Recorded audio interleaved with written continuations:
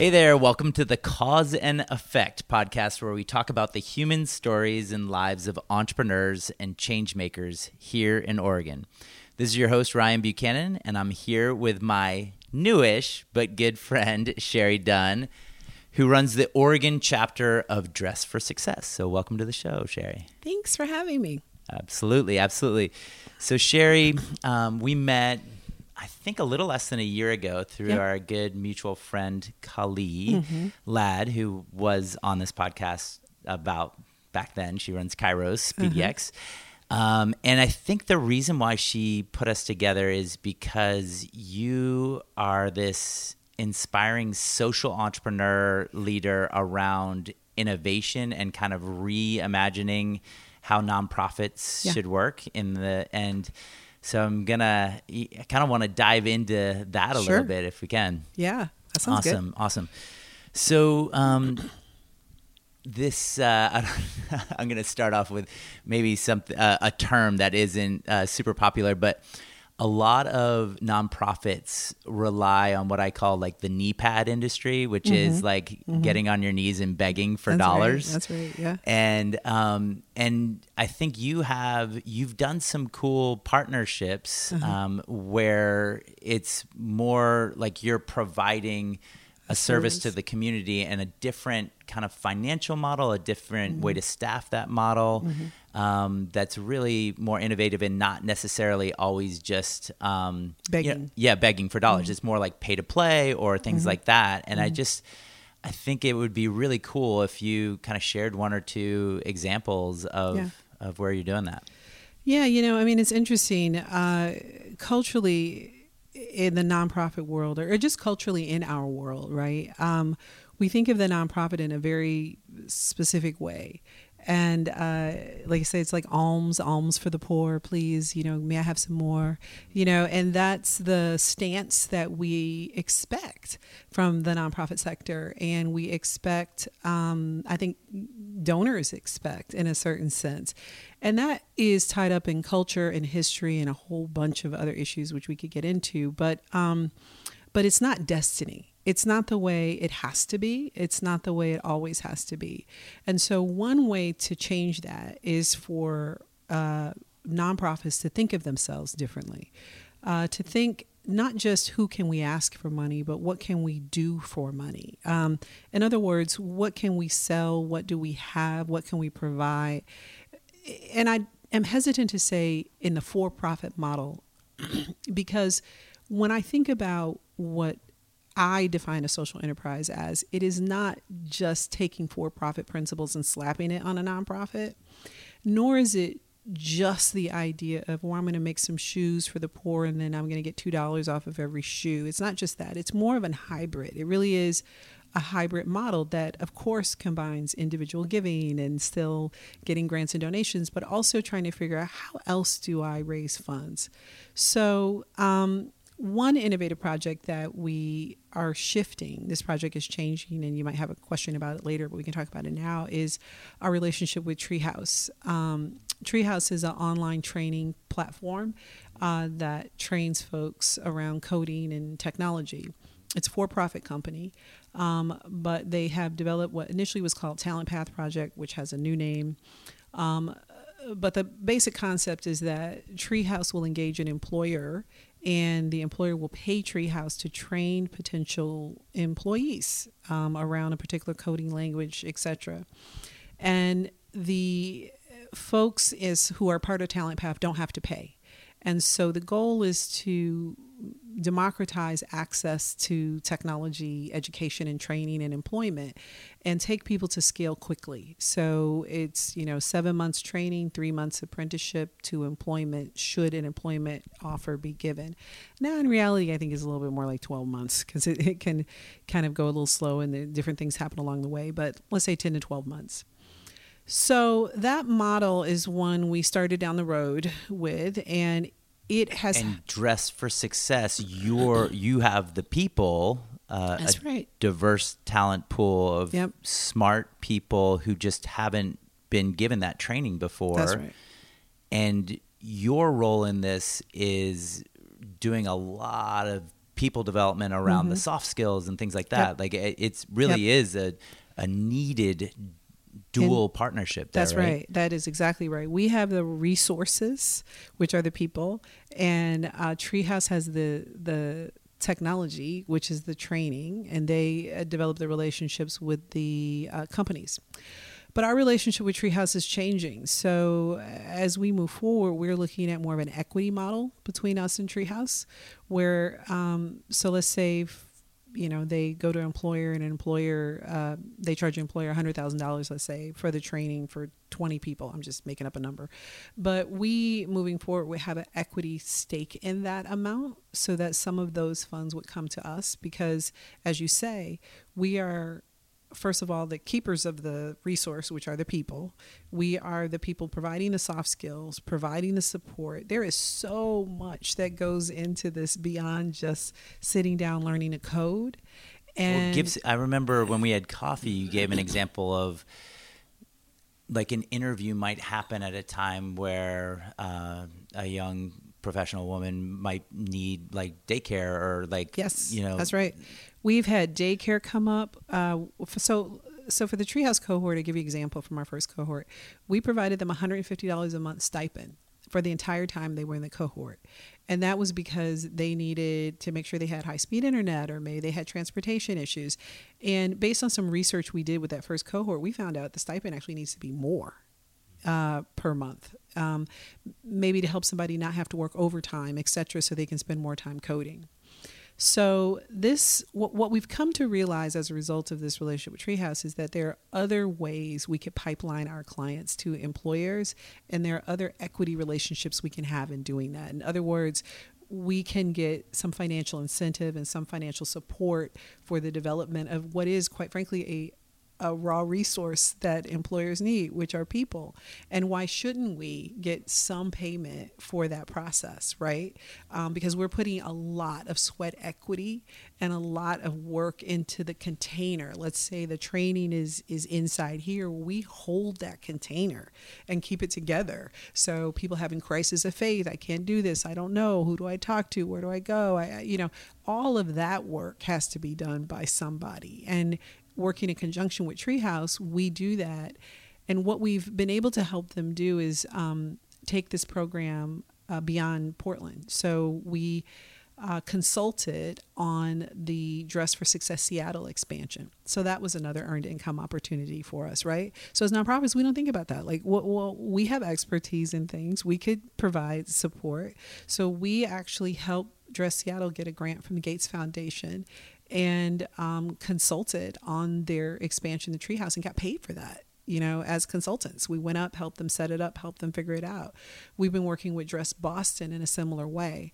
So what it really is for me is I look at opportunities for us to get income, to utilize our expertise, and how can we grow a line of income that isn't just dependent on somebody deciding to give us money, right?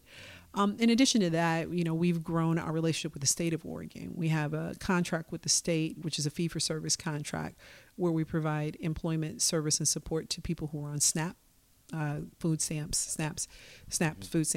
And so I've looked at multiple layers of how we can do it. But even with that being said, I have to say, I posted this on some media, organizations that support women get the least philanthropy. We get women and girls, something like only 16% of philanthropic dollars. It's just. And then you as the leader of that, being a woman of color, yep, it's even less. That's right. It is just really ridiculous. And the thing of it is, as an investment situation, you're investing in the employment and the stability of this society.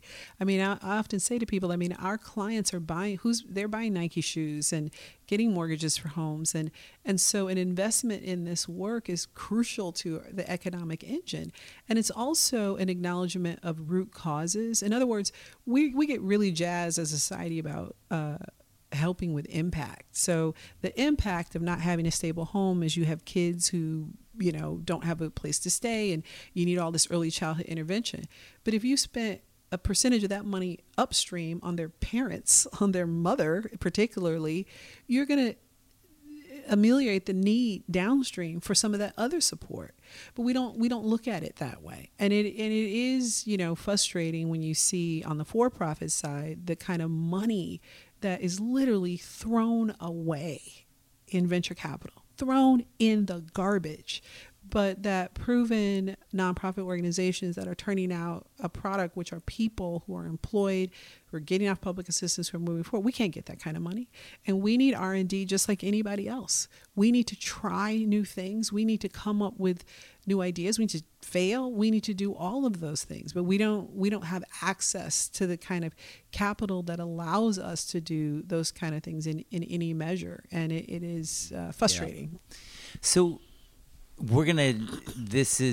want you to answer this, and then I'm going to segue to getting into your life story. But your background is, you have a legal background, you have a journalism, and you were an anchor woman for a station, and all of these things. But the fluency that you have with kind of, I'll just say, for-profit, like venture language is amazing. Like you, I self-identify as an entrepreneur, and I just, 4 years ago became a social entrepreneur with co-founding a nonprofit with emerging leaders. But it's really like, how did you get that fluency? How did you have that mindset? Because it's not like you started Dress for Success from blank slate. You're coming in really as an entrepreneur into an existing system and into a chapter within a larger. So it's like you are very disruptive in a 100-year-old organization. Oh no, Dress is only 22 years old. 100 sounds better. So. Yeah, just 22. Yeah, 22. But it has a big reach for 22 years, right? So, how did you have that mindset when you didn't come from for-profit entrepreneur background? Yeah, it's interesting. Well, my mother says I had the entrepreneurial background when I was a child, and I had a lemonade stand, and I told the other kids to get out of my way because they were messing up my business hanging around my lemonade stand. So she would say I was an entrepreneur from Jump Street, just as a person, is about like how things go. I don't know. It's interesting. I mean, obviously law school, my undergraduate degree is in history of philosophy. So I am a person who's really interested in philosophical pursuits and just examining and understanding life in general and how things work. So that's just, I guess, partly my nature. And then law school is in very many ways like business school. I mean, they're different, but there are things about it, right? You're learning about corporations, you learn how things work, you learn how things operate, you learn systems. So I mean, law school is law school. It's a generalist game until you practice, and then you practice and you become a criminal lawyer or a civil lawyer or whatever. But you learn a lot about process, business process. I mean, what are you doing in law generally? Unless, of course, again, you go into criminal side of law. And then I worked in legal services, and then I worked in media for a decade. So that's for-profit space, and really seeing how companies run and seeing the just gross inefficiencies of organizations, and just really being observant. And I think that's a lot of it. You know what I mean? And I've done a lot of different things. I mean, I belong to this solo entrepreneurs group here, which it's a group of people just coming together who are doing things like consulting and that, of course, in my spare time. And I told the group, I said, well, this is like my second go around, because at one point when I was transitioning from law to news, I did nonprofit consulting. I helped nonprofits start, do their 501c3. So I've had just a lot of exposure to process and how things work. And then just, really, quite frankly, observation. Seeing what I don't like has informed a lot. And then I read and I pay attention, and I see what's happening around me. I'm old enough to have lived through both .com busts and booms. The young people don't know about in the 90s. I mentioned that to somebody and they were like, what? And I was like, oh yeah. So, and just have seen it, seen how it works, and also spent a lifetime in nonprofits, basically, and seeing how we don't work, what we don't have, why and structurally what that inequity means for who does the work and the solutions that we have, you know? Yeah. And I think one of the things that we've bonded over in a recent coffee meeting was what isn't really working with how philanthropy is set up is this notion that probably 98 to 99% of the dollars are coming from folks who look like me, even with good intention to come into Black and brown communities. We're not representative of those communities. So there's an inherent lack of knowledge or lived experience of that. And so how I see you as someone who calls that out in a positive way that's action oriented, and, you know, potentially doing things like we started a foundation within the company here around racial equity, closing the racial equity gap. And a lot of our employees of color are making the decisions on where those dollars are going, but really trying to change the narrative of philanthropy. And just like you're doing with setting up different models and things like that, at least that's what I remember when we were on a panel together. You're pretty outspoken about things like that. I'm really passionate about it. I mean, you know, if I could do something in my life that would be a lasting legacy, it would be transforming nonprofits, the nonprofit culture. I mean, it can't go on like this. We can't go on like this. The solutions are not the best they could be, who we attract and draw. It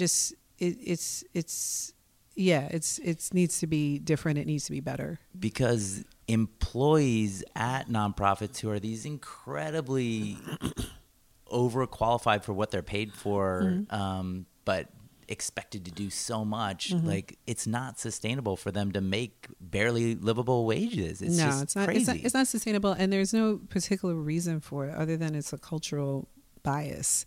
You know, there's speaking of podcasts, since we're on a podcast, there's a podcast I really like by Seth Godin. You familiar with him? Yeah. He has a recent podcast called Bill Gates Has a Money Problem. It's excellent if you have not listened to that, about the problem with philanthropy, about how much philanthropic dollars are actually out there and how little actually are being truly deployed to the problems, and how nonprofits are held to a much higher standard for illogical reasons than actually for-profit company.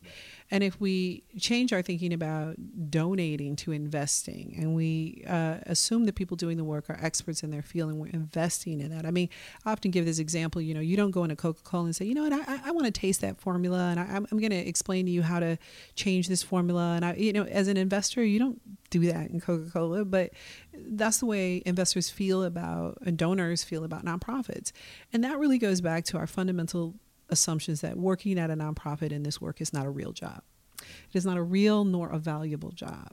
And that is the reason we value it the way we do and the way we think about it the way we do. And then that leads to who does the work and who doesn't do the work. So I think a couple months ago I was interviewed by Chronicle of Philanthropy about this discussion about people of color in nonprofits. And, you know, we know that people of color have less net worth than white people in the United States. And this is for many historical reasons. It's not any particular one person's fault, but it is a fact. So you are asking people who historically have less net worth to go work someplace where they make even less over their lifetime, to sacrifice a double financial burden. I mean, any person of color who works in a nonprofit is partly crazy because you are financially double sacrificing, right? You start with less and then you make less. And that's a hard thing to ask. And so therefore, historically, when we look at who runs nonprofits and who makes those solutions, it's frequently been wealthier white people because they're the people who could afford to work there. Or else we have constant turnover and we're not able to develop a professional core to give real good solutions to clients, right? So it's all this impact is how we think about the nonprofit. That's the root of that. And I argue that the way we think about that is really based on a gender bias discussion, which is a deeper kind of discussion. I know a lot of folks are familiar with Dan Pallotta, who, you know, really has done a lot of work about trying to think about charity and what's wrong with charity. And Dan has some really great points, but I think he misses the gender piece about, and his, I think that's what his source of constant frustration is, not understanding that the reason he and others who are trying to innovate are being hemmed up is because they're in a sexist system that is rooted deeply in sexism and classism and doesn't have space for that. And so it gets confusing when you're in it as to why is this happening?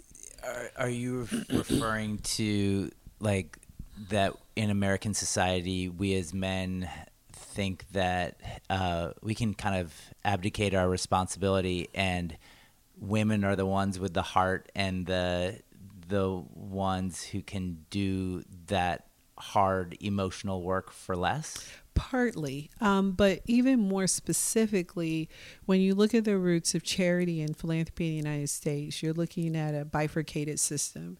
So you have, and so this is Dan Pallotta, but you have this system of penance, wanting to do penance for being wealthy, that puritanical work ethic, and so okay, great. So, but out of that comes the wealthy robber barons and the people of the 1800s, Rockefellers, and they want to do good with that money, right? So they give the money, but they don't execute the good generally. The people who step into that gap to execute the good are women, and they're white women. And it is decided very early on in our history as a country that business is the purview of men. Men do business, women help. So we already have that dynamic set up. So then we bring money into the play. So men, they have the money, so they provide the money for charities, for help. And the women do incredible things, get children out of coal mines and, help with dangerous conditions like shirt factories where people burn up. I mean, they do a lot of amazing things, but that bifurcation between what is business and what is not business becomes set because women can't work in business. So if women are working in charity and philanthropy, it is not business. It is not business like real business. That one mindset is still the fundamental operating principle about charities and nonprofits today. And that starts in our earliest understanding. So women, and again, this is really, we're talking about white women, find in philanthropy a home of agency, a place to have responsibility and agency and to, quite frankly, run a business, but never acknowledged as a business. And in this system, those women don't need to be paid because many of those women are wealthy. They're the wives or family of the wealthy folks, and they take up this mantle of this work, and they also inadvertently then perpetuate the bifurcation because they aren't working in business and they don't get paid because women didn't get paid, or they didn't really get paid unless they're poor women. Not fairly. And even back then, I mean, if they were poor women doing work, but not generally, right? So this is not work you get paid doing. It's work you do because you care and you help. But then whose remedies are those? Well, those women are predominantly wealthy white women, and they're bringing their cultural understandings to those remedies. Like they talked about prohibition, which is really about, these immigrant people getting drunk and having illicit sex. And this was just terrible. And these I thought that was just the 60s. Yeah, no, I know. See, it's happened before. But you had these wealthy white women who are going to step in and civilize these people, right? So right there, we have all of that structure about who makes decisions, where the money comes from, whether this is real business. And so that inheritance comes to us today. Because, many people who worked in nonprofit have had this experience where somebody says, well, I had a lady tell me her daughter worked in nonprofits until she got a real job. We still believe that. And we believe that because its roots are in the fact that women's work is not real work. And the work women do is not a real job. And so even though now we have diverse people in nonprofits, women and men, we still fundamentally, even people who work in nonprofits, we still find this weird dichotomy about, well, money can't be involved because you're helping people, and yet money's involved in everything about it, So that's really what I'm talking about. I'm talking about the past is present in what we do, and it's a old system, and it needs to be not just disrupted but destructed and reconstructed in a new way. Unlearning process needs to happen. Right. God, the past is present in what we do. That is fascinating. I love learning from smarter people than me. So we're going to shift to your personal story. So we're going to go not that far back. So when you were a 6 or 8 year old little girl, you were probably in Milwaukee. I was in Milwaukee, Wisconsin. What kind of activities were you into? Do you have siblings? Mom and dad?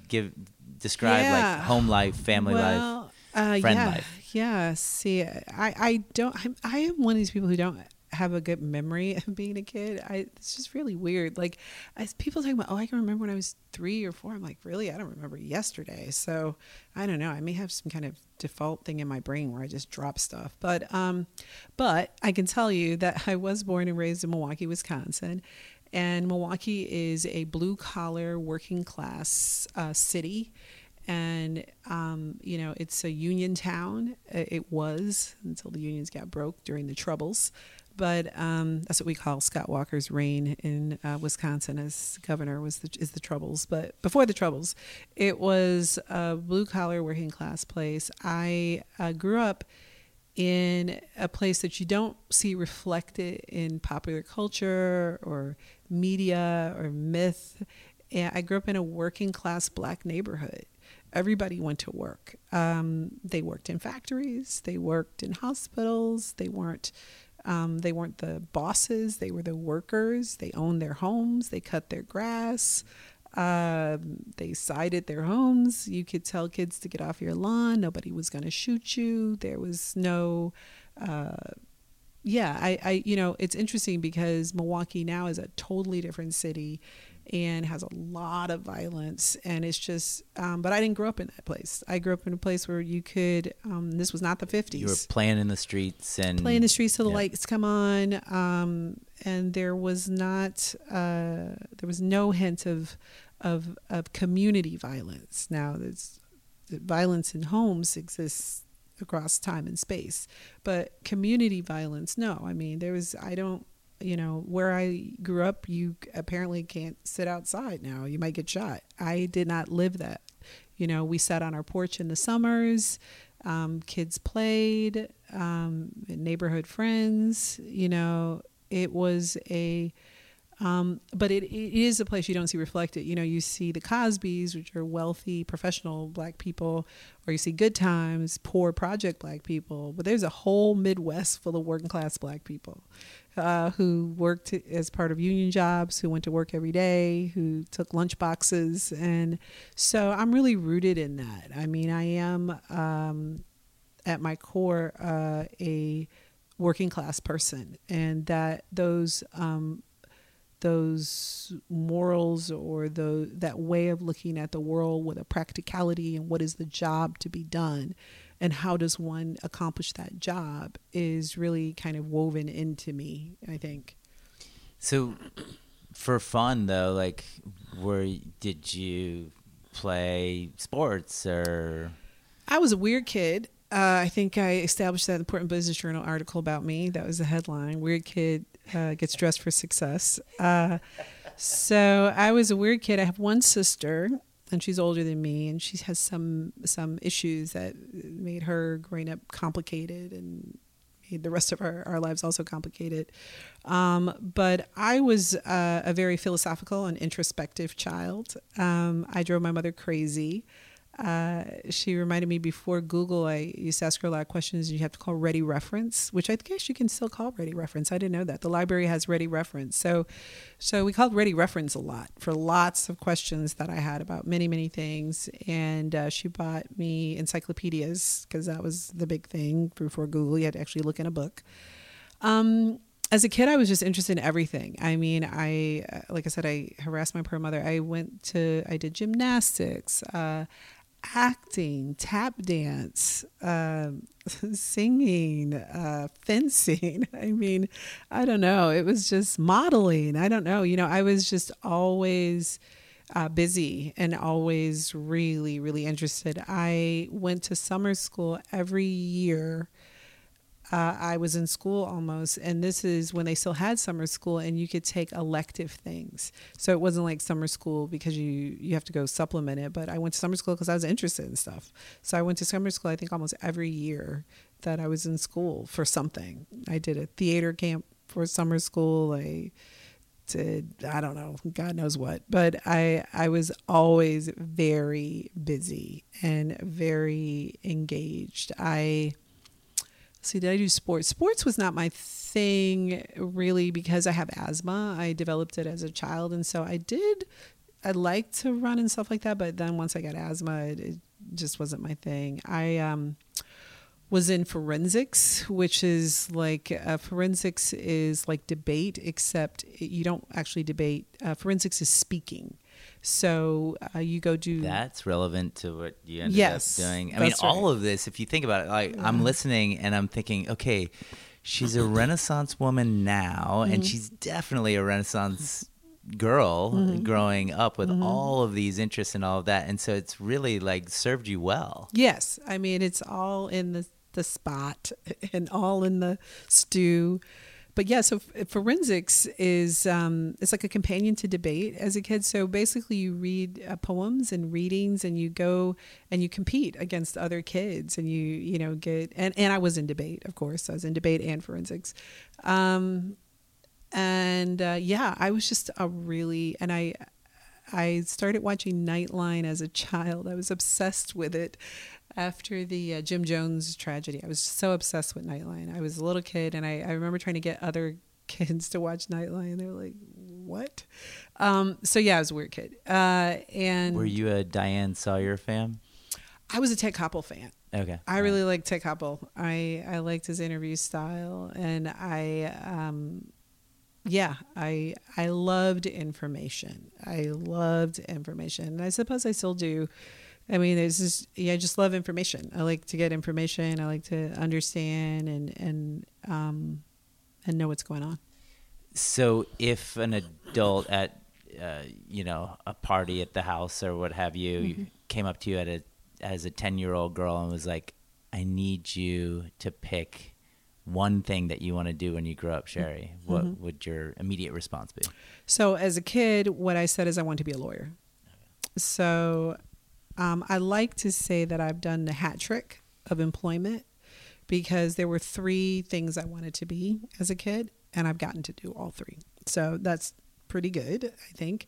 But yeah, my mom says that when I was little, I said I'm going to be a lawyer because I couldn't pronounce it, and I didn't know any lawyers, and I didn't know anybody who was a lawyer, and not met a lawyer. And I was like, yeah, I'm going to be a lawyer. And she was like, okay. That's pretty darn cute. Yeah. So you're this Renaissance girl going through high school. You go to Marquette. Yeah. And I find that often in those high school, college, and right out of college years, like there's such formative years where... Was there anything that, like an obstacle during that time that you overcame, or like something that gave you like a lot of independence and extra confidence through something? Well, I don't know. I mean, it's complicated. I mean, I was bused to school, so I went to a wealthy suburban high school. It was predominantly Jewish. Which was really interesting because then culturally I got to like access and see and bagels and high holidays. And so like that was really great. Like that was something that I got to understand, but it was also a cutting of a sense. It cut me off from my local community and from the people I knew and understood. And it really changed the trajectory. And yet at the same time, it was not a belonging there. So I like to talk of it of being caught between 2 bases. If you think about baseball, you're not on first or second. You're just caught somewhere in between. And so that transition to being bused to this very wealthy school where people could ruin a Porsche one day and get another one the next week, and you have like a rusty car, is a really interesting transition, to say the least. So it was massive code switching, like in the course of a day.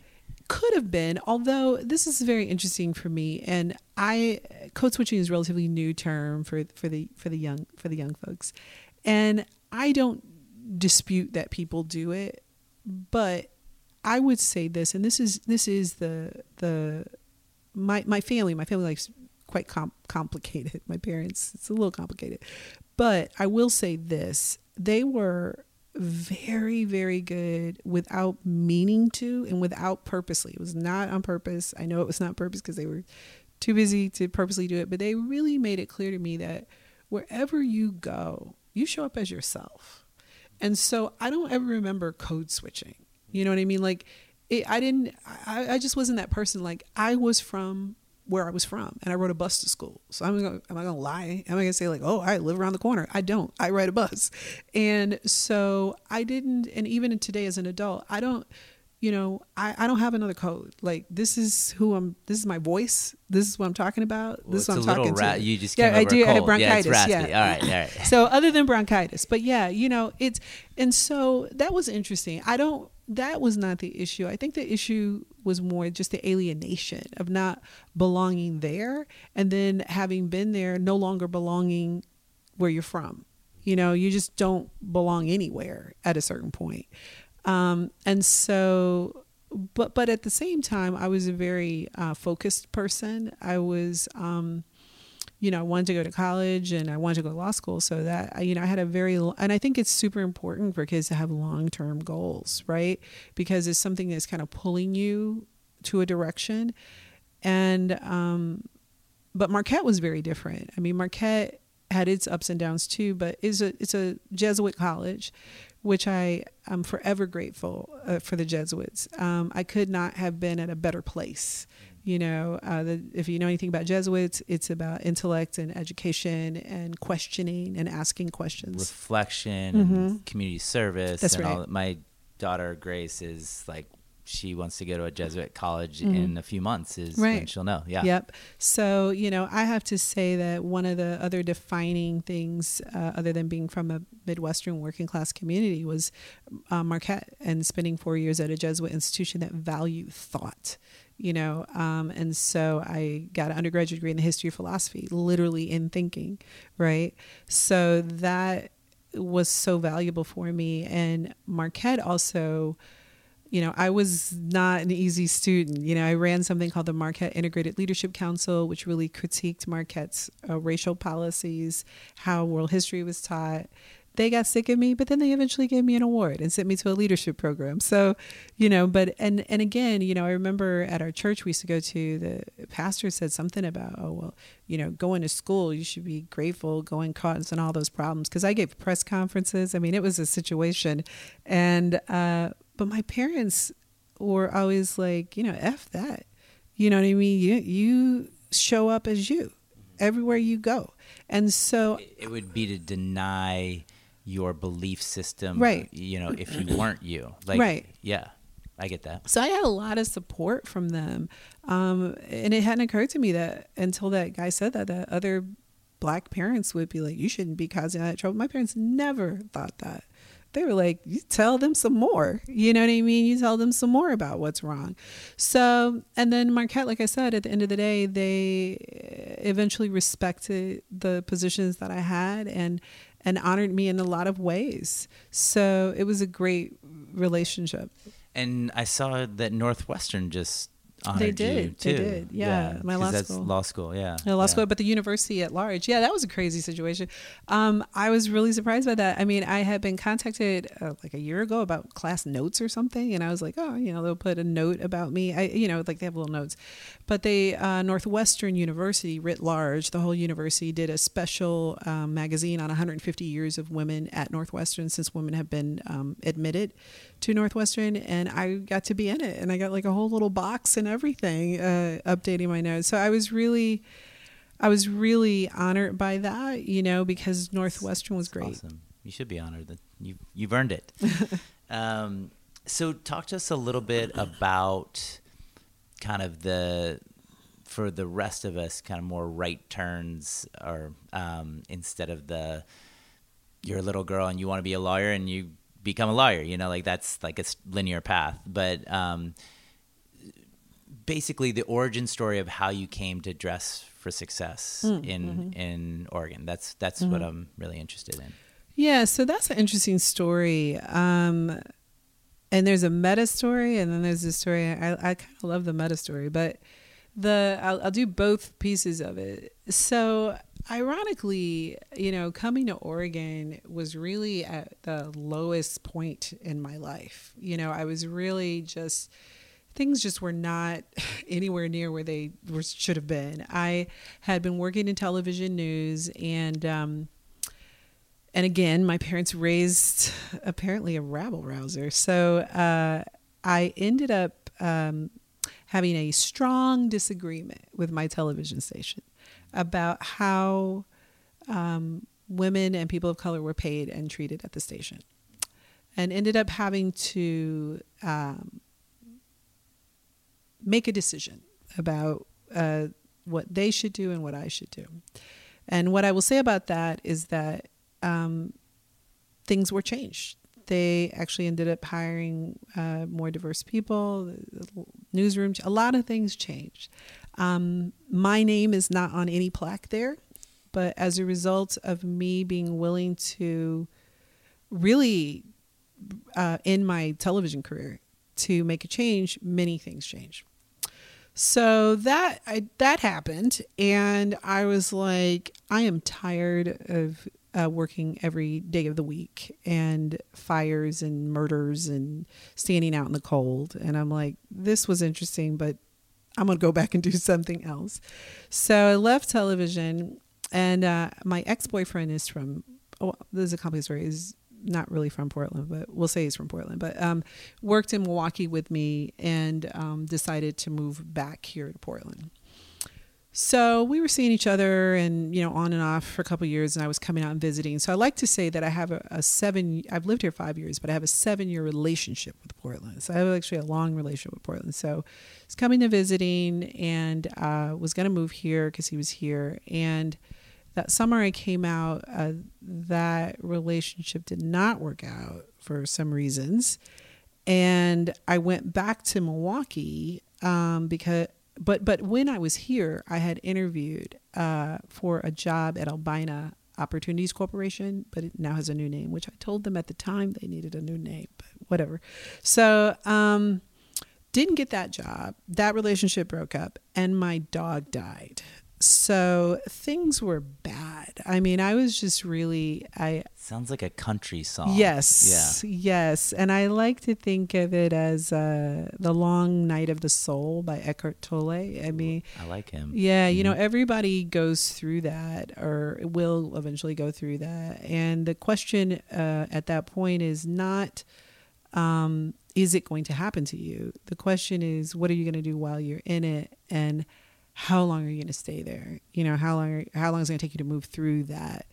And it was just a death of so many things, including a literal death of my dog, which was just a lot at once. And so I was really adrift a bit. I was like, I know where I want to get to. I have all this experience and background, but somehow I'm not being able to figure out how to bank shot this, and I'm usually pretty good at it. So I got back to Milwaukee, and literally like 4 weeks, or maybe not that long, like 2 weeks after I was back, I got a call from one of the people who interviewed me on the panel for the Albina job. And he said, well, I know we didn't give you that job, but I'm going to have a job at my organization in the spring, and I don't know if you'd be interested in it. And I'm like, I don't know, maybe I'll check back in the spring. I don't know, like I'm not moving here to be with this person, and Portland is really, all the ley lines are laid around that relationship, so why would I go there? So then I got, a week later, another call, and it was from a recruiter, and the recruiter had talked to another person who was on that panel, totally different than the person who called me.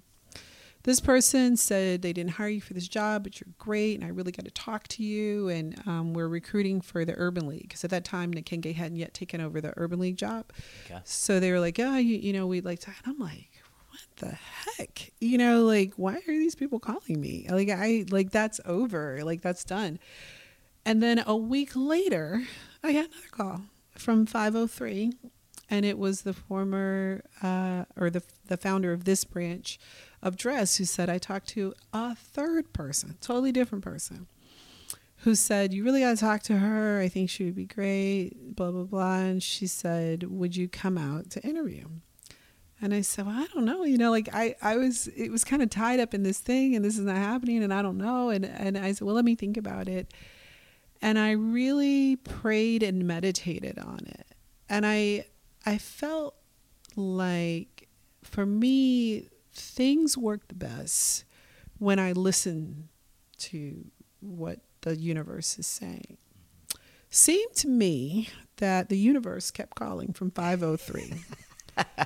You know? That's a spiritual area code there. Yes, yeah, that's right. And so I prayed on it, and I said, well, you know, Portland keeps calling me, and I don't know why. And it's not what I thought, but I'm going to go see. So I said, well, all right, I'll come out. They flew me out here. I met with the recruiter for the Urban League job, met with Dress, and they were just like, oh, we need you. You know, they didn't even really have money for moving expenses. And they were like, but we'll figure it out. We'll figure it out. And I was like, you know, okay, we'll see. So I go back home, and I, again, really meditate on it. And I made a decision. I said, now, if I do this, I'm going to trust the universe in all aspects. I'm going to trust that it's going to be okay, that it's not going to emotionally be difficult. I'm going to place all my faith on this request. The universe is asking me this, then I'm going to respond, and I'm going to trust this. So I did. And they found the money, they got moving allowance. I moved here, and it's been great. It's been great. I've met amazing people, great friends, had great opportunities.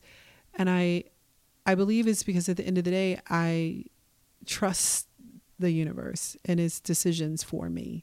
And I have like really, really strong faith in that. And so it can't be wrong, because it was good, you know. I love everything about that story. It's super inspiring. I do want to make sure the audience isn't misled. It hasn't all been, you know, roses and flowers. No. I mean, you know, it's like moving any place, but I've lived a lot of places in the United States. I mean, from television to other work, I've lived in New York, Chicago, Los Angeles, Texas, Milwaukee. I've lived in Mexico. I've lived in London. I've lived a lot of places, and some places have been harder entries than other. Portland was not really a hard entry for me, honestly. I think the thing for me in Portland is a couple things. One, I am originally from the industrial Midwest, right? So I grew up in a town in Milwaukee 25, 30 years ago, looked a lot like Portland. It's pretty white, pretty working class. Portland wasn't a psychological jump for me as it is for some people. I mean, if you come from Metro Atlanta or DC or whatever, yeah, this place can really rock your world.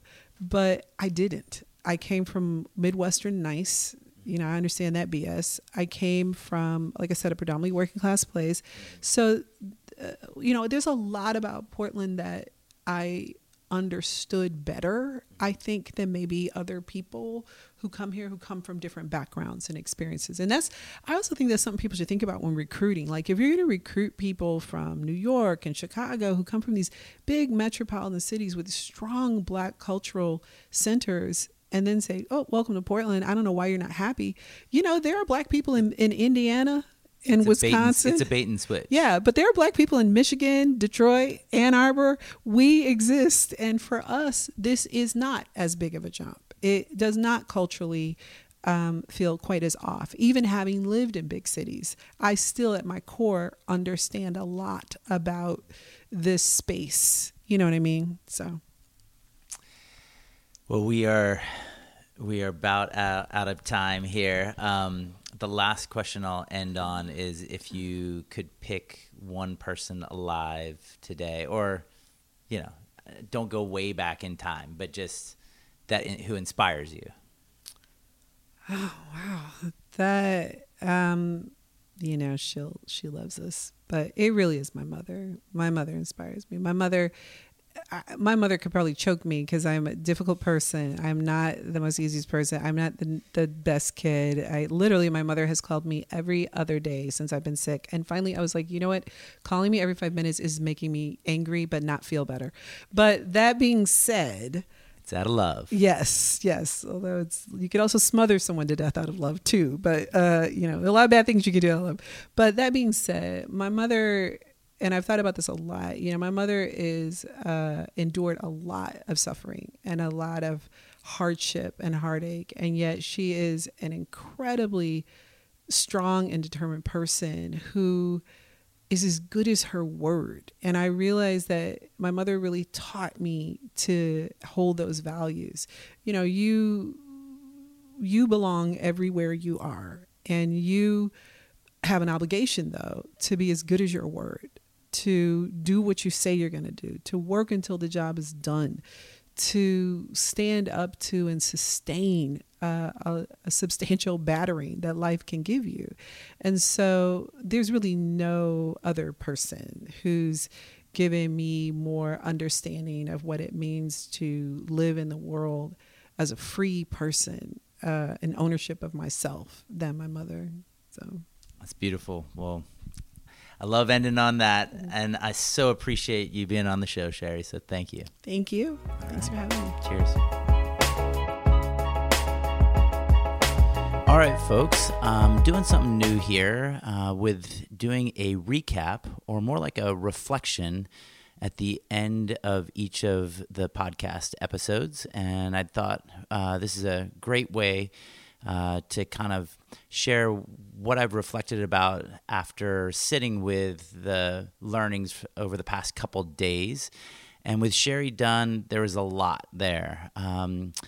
The things I learned in my podcast interview with Sherry is that she is out to revolutionize the business model of nonprofits. This is super important to me because I work with a lot of nonprofits pretty extensively, Friends of the Children and Emerging Leaders and a whole bunch of professional nonprofits. And there's a lot of models out there that make it really challenging for them to sustain ongoing just by way of constantly having to ask for money and how hard that gets year after year. And it seems like that model is broken and that Sherry's onto something pretty huge here in that it's all about a hybrid model. And that can include things like pay for service and other investments, as well as kind of pay for performance type of models mixed in with donations and investments. And so I was just really, really intrigued by how she thought about doing that and how she's being a role model for some of the partnerships she's done with tech companies like Treehouse and other government entities. I don't know whether it's her as a philosophy major and how she kind of unlearns, unpacks, and comes at things from a different perspective, but I think we can all take away something in this interview. So hope you enjoy. And if you can, on your podcast app, rate the how you feel about Cause and Effect podcast, and give any feedback that you want just by directly reaching out to me. We'd love that. Thanks so much. Cheers.